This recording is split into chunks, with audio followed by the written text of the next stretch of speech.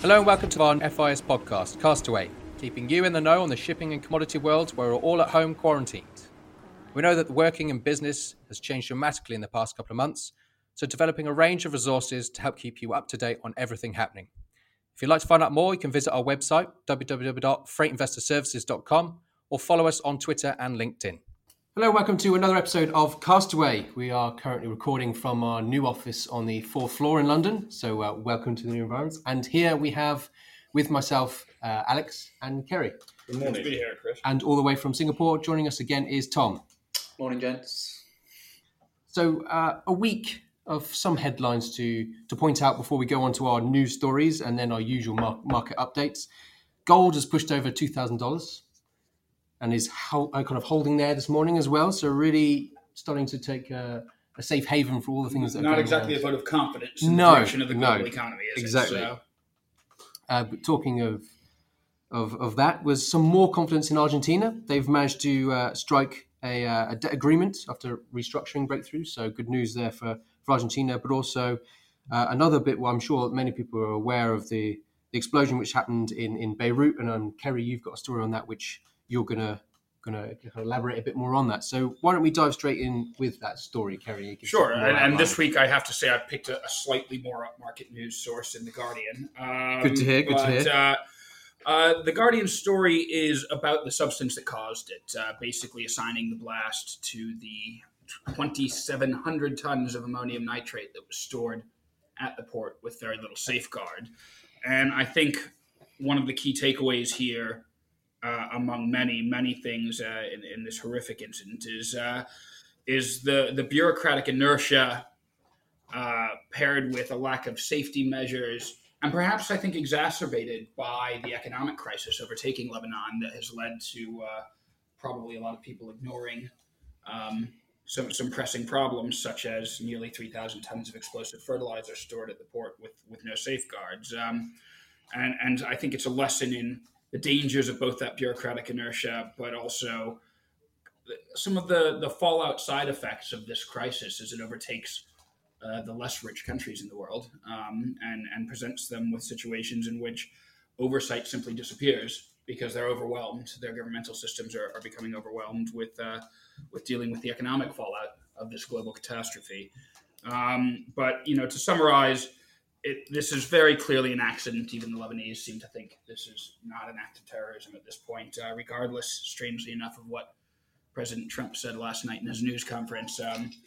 It appears that a welder probably set off a fire that then triggered this nearly 3,000 tons of ammonium nitrate that was stored at the port, which had the effect, as the Lebanese prime minister said, of a low-yield nuclear weapon essentially going off, leveling nearly 2 square miles of the port area of Beirut. The damage is indescribable, but as I said, I think one of the themes here is this danger that we all forget, that we're all so focused on the economic catastrophe, the side effects of it are now becoming increasingly apparent as well.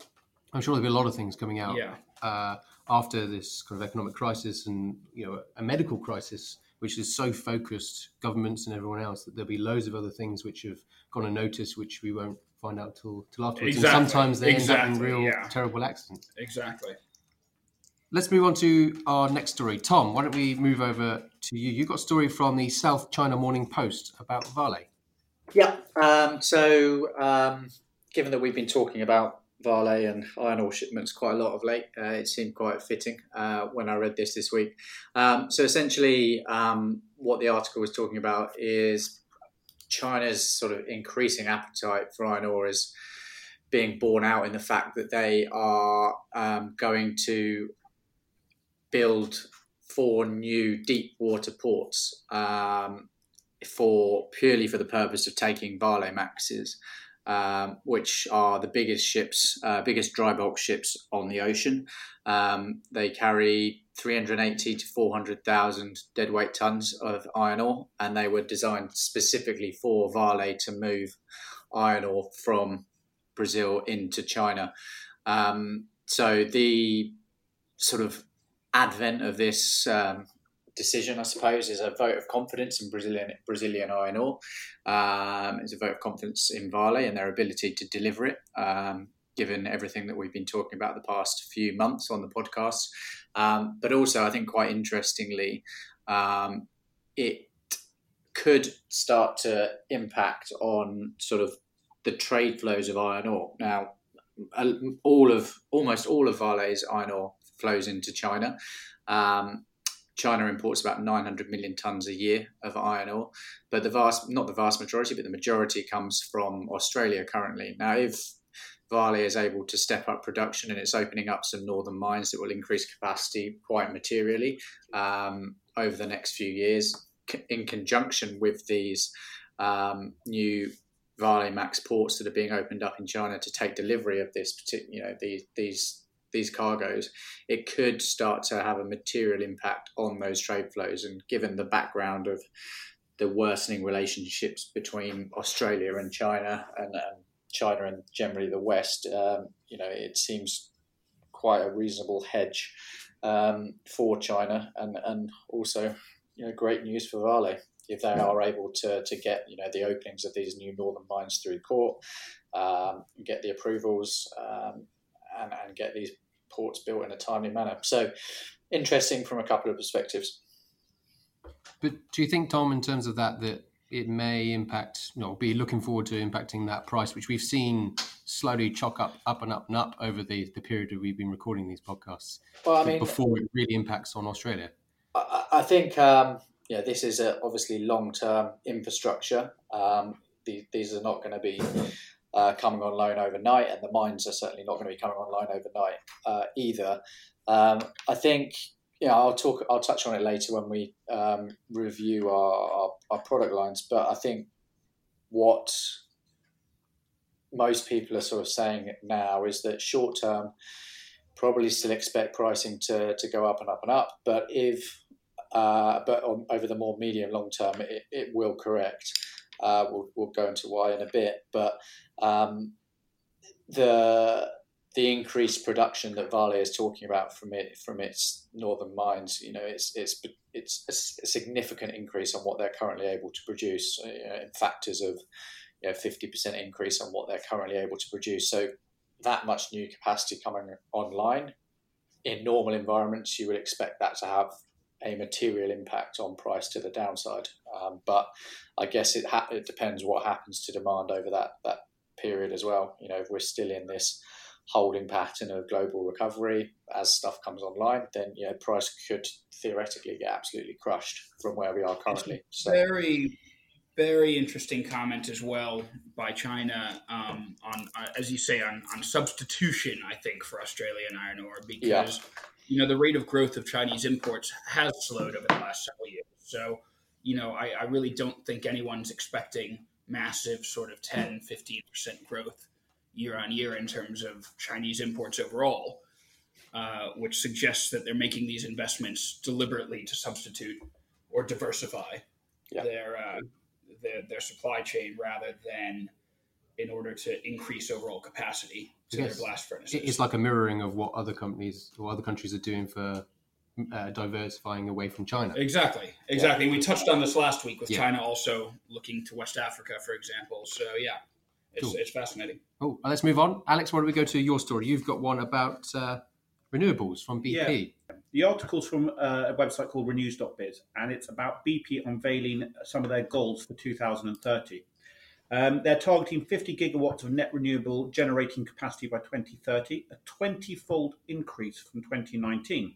And that's very much part of their wide-ranging plan to become an integrated energy company, they claim. They've said that emissions from its operations will be 30 to 35% lower by 2030, helping to deliver net zero emissions. Over the same period, BP's oil and gas production is expected to reduce by at least 1 million barrels of oil equivalent a day, or 40% from 2019 levels. So it's a real shift in their core business. Helge Lund, their chairman, has said energy markets are fundamentally changing, shifting towards low carbon driven by societal expectations, technology and changes in consumer preferences. The only thing I'd like to add here is it feels a bit like these companies are laying claim to being the sort of drivers behind renewables and climate change, when really I feel that there has been a societal impact, and they're reacting to how society is now changing itself on the back of COVID-19, various recessions, and perhaps a younger generation paying more attention to climate change. So I think it's a bit cynical of these big companies to be claiming that they're changing their corporate strategy because they've identified that the world needs change. If they've only just identified that in 2019, then they need to perhaps another MBA is on the cards. The company has also set out a new financial frame to support this fundamental shift and how it allocates capital towards carbon and energy transition activities. So I think as brokers, there really is going to be a shift from these big companies, and they are going to actually allocate capital towards making a go of these projects.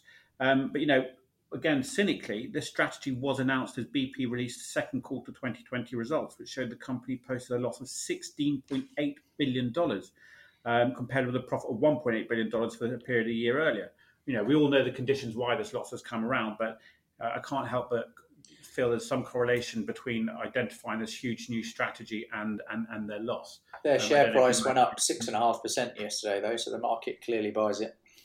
Really? Okay. Yeah. But then a lot of things are on the rally this morning. I'm not sure. I can't get my head around some of the correlations going on in the market. Perhaps we need Alistair Petty to come back and explain, exactly, to identify some trends. Obviously, not advise on what we should be buying, but just to identify what we should be buying. Anyway, that's it from me. Cool. Thank you, Alex. I've got a quick one just on TikTok. Talking of the younger generation, their founder has been defending the plan of the Microsoft sale. This is obviously around what our Lord Saviour, the President of the United States, has been saying about TikTok and the next stage of the spat between China and the US. The company has said that they see no choice to be able to abide by US law. They have to have that US owned. The Committee on Foreign Investment in the US, they're trying to avoid any action by that committee. I know that we've previously seen in the news stories about Huawei and 5G, especially in the UK, which have gone the same way of the US, of banning its use, trying to take it out of circulation for that network, and the concerns about national security and the kind of Chinese growth in global affairs, and it's trying to impose itself more. But it's seen that many people do think that this is setting somewhat of a dangerous precedent of saying that a company must be bought by US if otherwise we'll just sanction you from our national base, national committees. And of course, Microsoft are very concerned on the other side as one of the main purchasers of that company that they're going to see Chinese retaliation. And it's quite clear from the Chinese reaction to it that they're not particularly pleased. They've accused the US of launching a smash and grab raid. And I do really like this last quote, which is from their Ministry of Foreign Affairs. If everyone were to follow the US practice, then anyone can invoke national security to take similar measures against a US company.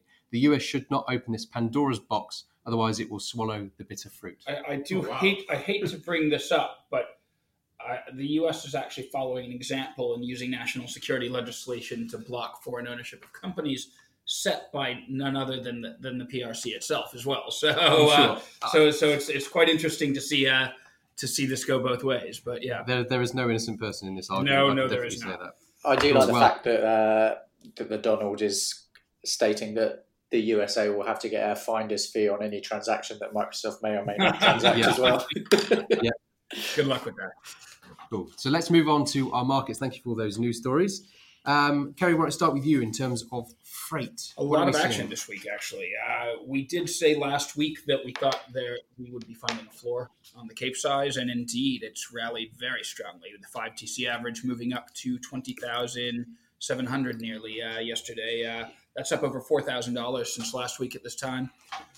The paper has moved as well, not quite as rapidly, but the September contract trading up at around 21,000 this morning.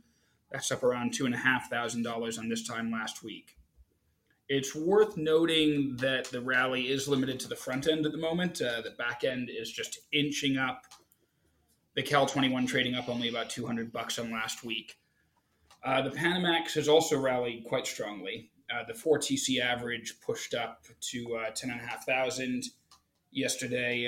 That's about 1,700 up on this time last week. And the prompt months also jumping actually more strongly than the Capes, interestingly enough, finally rallying properly on the Panamax by $3,000 on the September contract to trade up at 13,125 this morning, as you can see on our live pricing app. Cool. Thank you, Kerry. Tom, why don't we come to you on iron ore? What we seeing in terms of the market movements the last week? Big movements this week, and big movements up again. So this time last week, we were talking about August contract being around 107.65. We are currently pricing that at $115.85. So a massive move at the front. And looking a bit further back, the Q4, we were talking around 99.5-ish, trading $105 currently. So a huge move up across the iron ore complex this week. Most people are a bit bewildered at the strength of the move. I think the dollar weakness is, helping with that, certainly.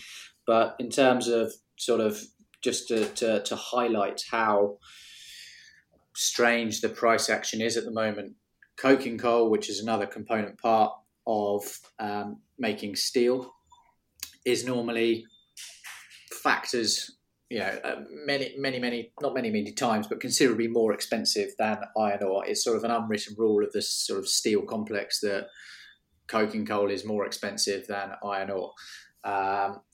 And we're basically at parity as of today. And that is on iron ore strength and coking coal weakness. So the market is all sorts of upside down at the moment. The last time I recall that coking coal becoming cheaper than iron ore was, I think, 7 years ago. So I looked into this morning, and it hasn't crossed it in 10 years. In 2014, it got very, very close. So the S&P have an index that marries up the sort of the ratio between coking coal and iron ore, and it got up to 98% in 2014, the price parity, and it's at 99.6% today, or yesterday rather. But it hasn't actually ever gone above 100%, as it were, in the last 10 years. So it's crazy. So I mean, what's been driving that realistically? It's a good question. I think the demand that is coming from China, I think, conversely to what we're seeing with a lot of other products globally, is that because of the trade spat that is getting stronger and stronger and deeper between the US and China have come up with this policy of domestic first and onshoring stuff and making sure they are individually going to be okay. And I think that what people are reading into that is that that's going to increase a lot of domestic spend.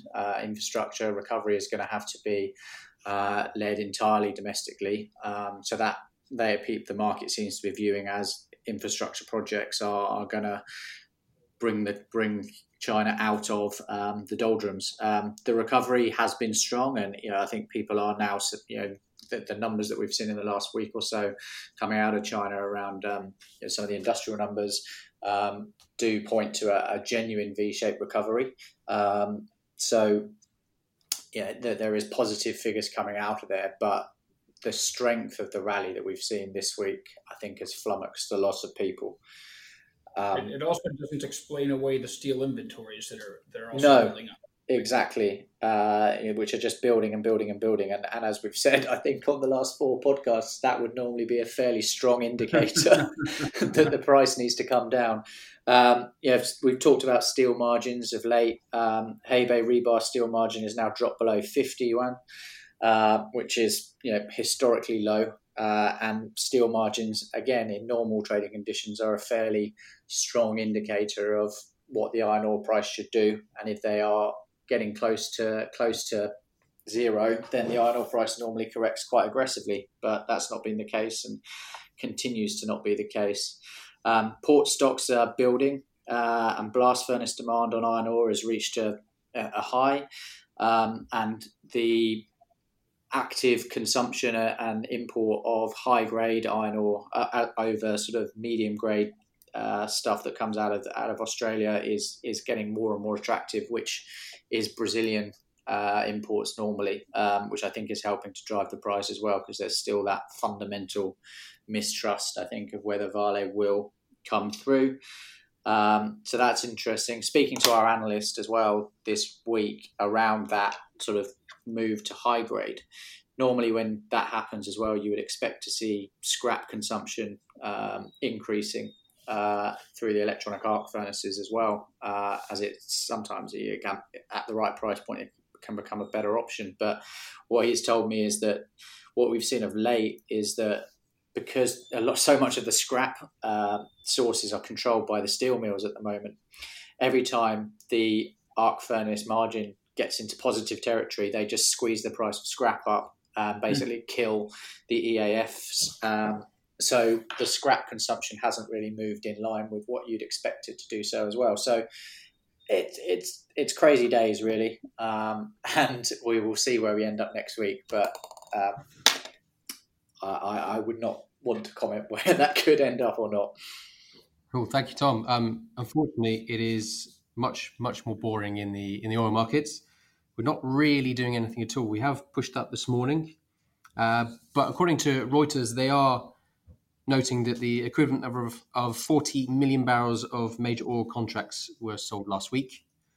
They sold 36 million barrels of crude, refined products 5 million barrels, and also net sales of Brent were down minus 21 for comparison of that. WTI minus 15, gasoline minus 2 million, European gas oil minus 5 million. So we've talked to a kind of general sense the week before of it was slightly moving into more bullish territory, especially those money managers and the positions they were putting on, but seems to have taken a step back again. That being said, in terms of fuel oil markets, we've seen previously what happened to the East-West. That's the difference between Singapore fuel and Rotterdam European fuel, which almost came to parity. We could see a kind of reversing of that now as we're seeing much stronger physical market in the Singapore. Import estimates for August are 1.5 to 2 million tonnes, which were down from 2 to 2.5 million tonnes in July. So much less coming into Singapore. We've seen an increase in the amount of bunkering, stronger physical market, and also those Asian refiners, which we talked about, which have been reducing the amount that they're refining for the new very low sulfur fuel oil product, have cut production. So we could see a reversal and get back to more normal levels of that kind of $20, $30 on the 0.5%, a difference for the Singapore versus the Western markets. A nice change, I guess, for the products, but really not much happening on the crude. Tom, back to you. Any of the other points in terms of supply and demand, why we're seeing this quite incredible market on the iron ore at the moment? No, nothing more to add from me, Chris. Kerry, what about you for the supply and demand? What are we seeing? Well, look, there are drivers on both sides here, particularly on the Capes. The excess tonnage that had been plaguing the supply side, particularly in the east, has been drained away. And interestingly, this is mainly due to problems with crew changeover rules in China and coronavirus testing procedures, which has led to a lot of congestion building up at Chinese ports. That's tying up quite a bit of the tonnage in the Pacific. And that has been occurring just at a time when these sort of recent record highs on the physical iron ore price has led the Aussie miners to really ramp up exports again. And so for once, this means it's the C5, the Aussie-China route on the Capes that's been driving this market north. Usually we talk so much about Brazil, China being the primary driver, but in this case, it's the Pacific absolutely leading the charge here. And dragging up the rates on the C3 Brazil-China route after them, essentially, because of this unique crewing situation that is causing so much congestion right now.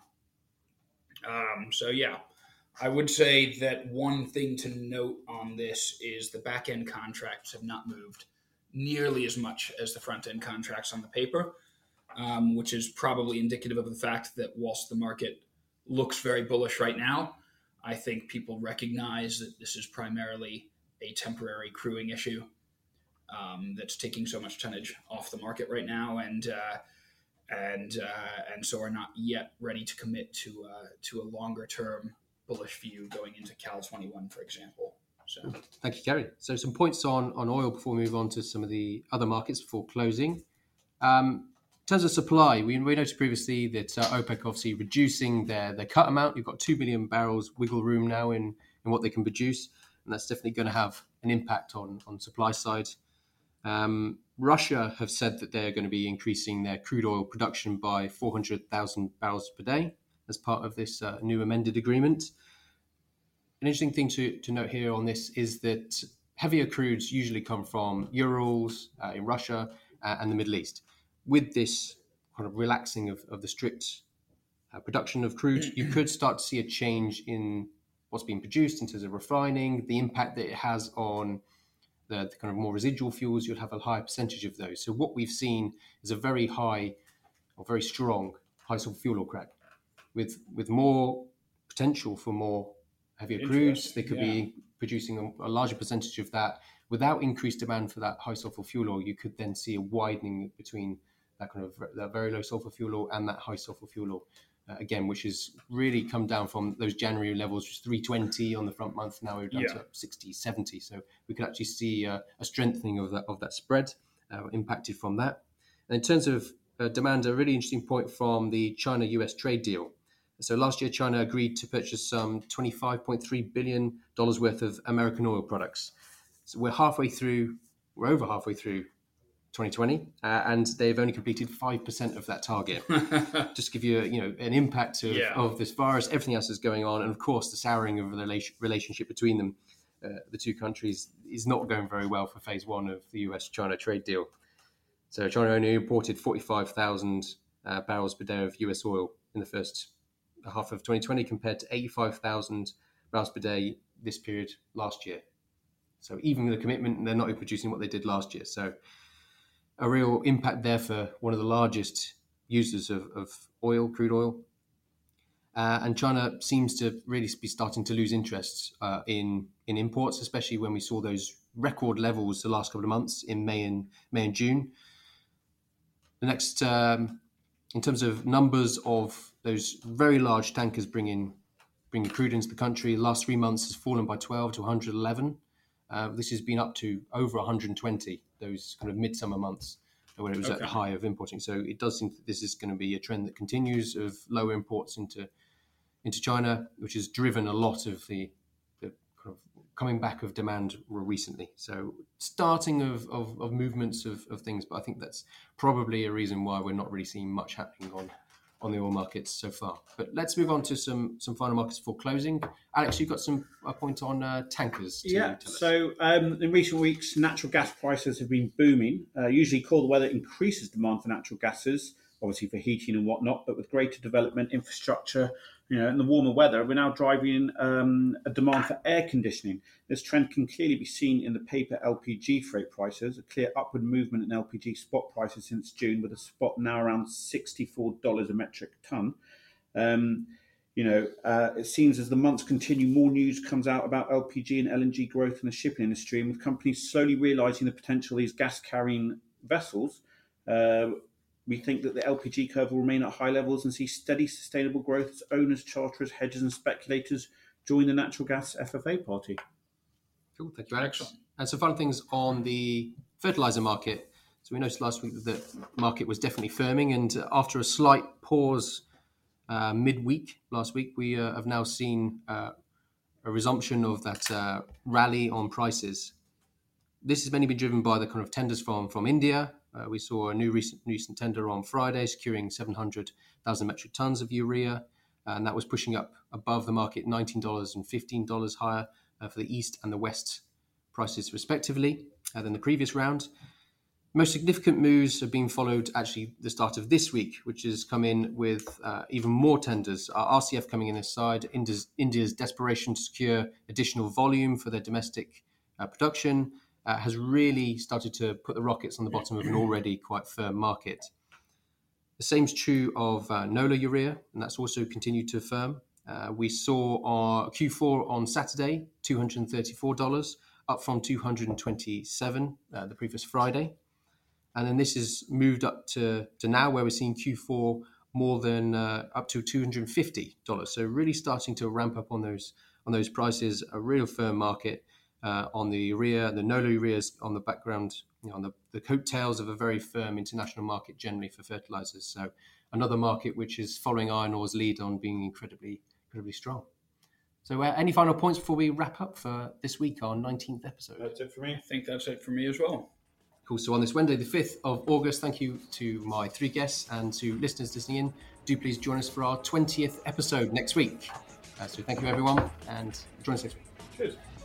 Cheers.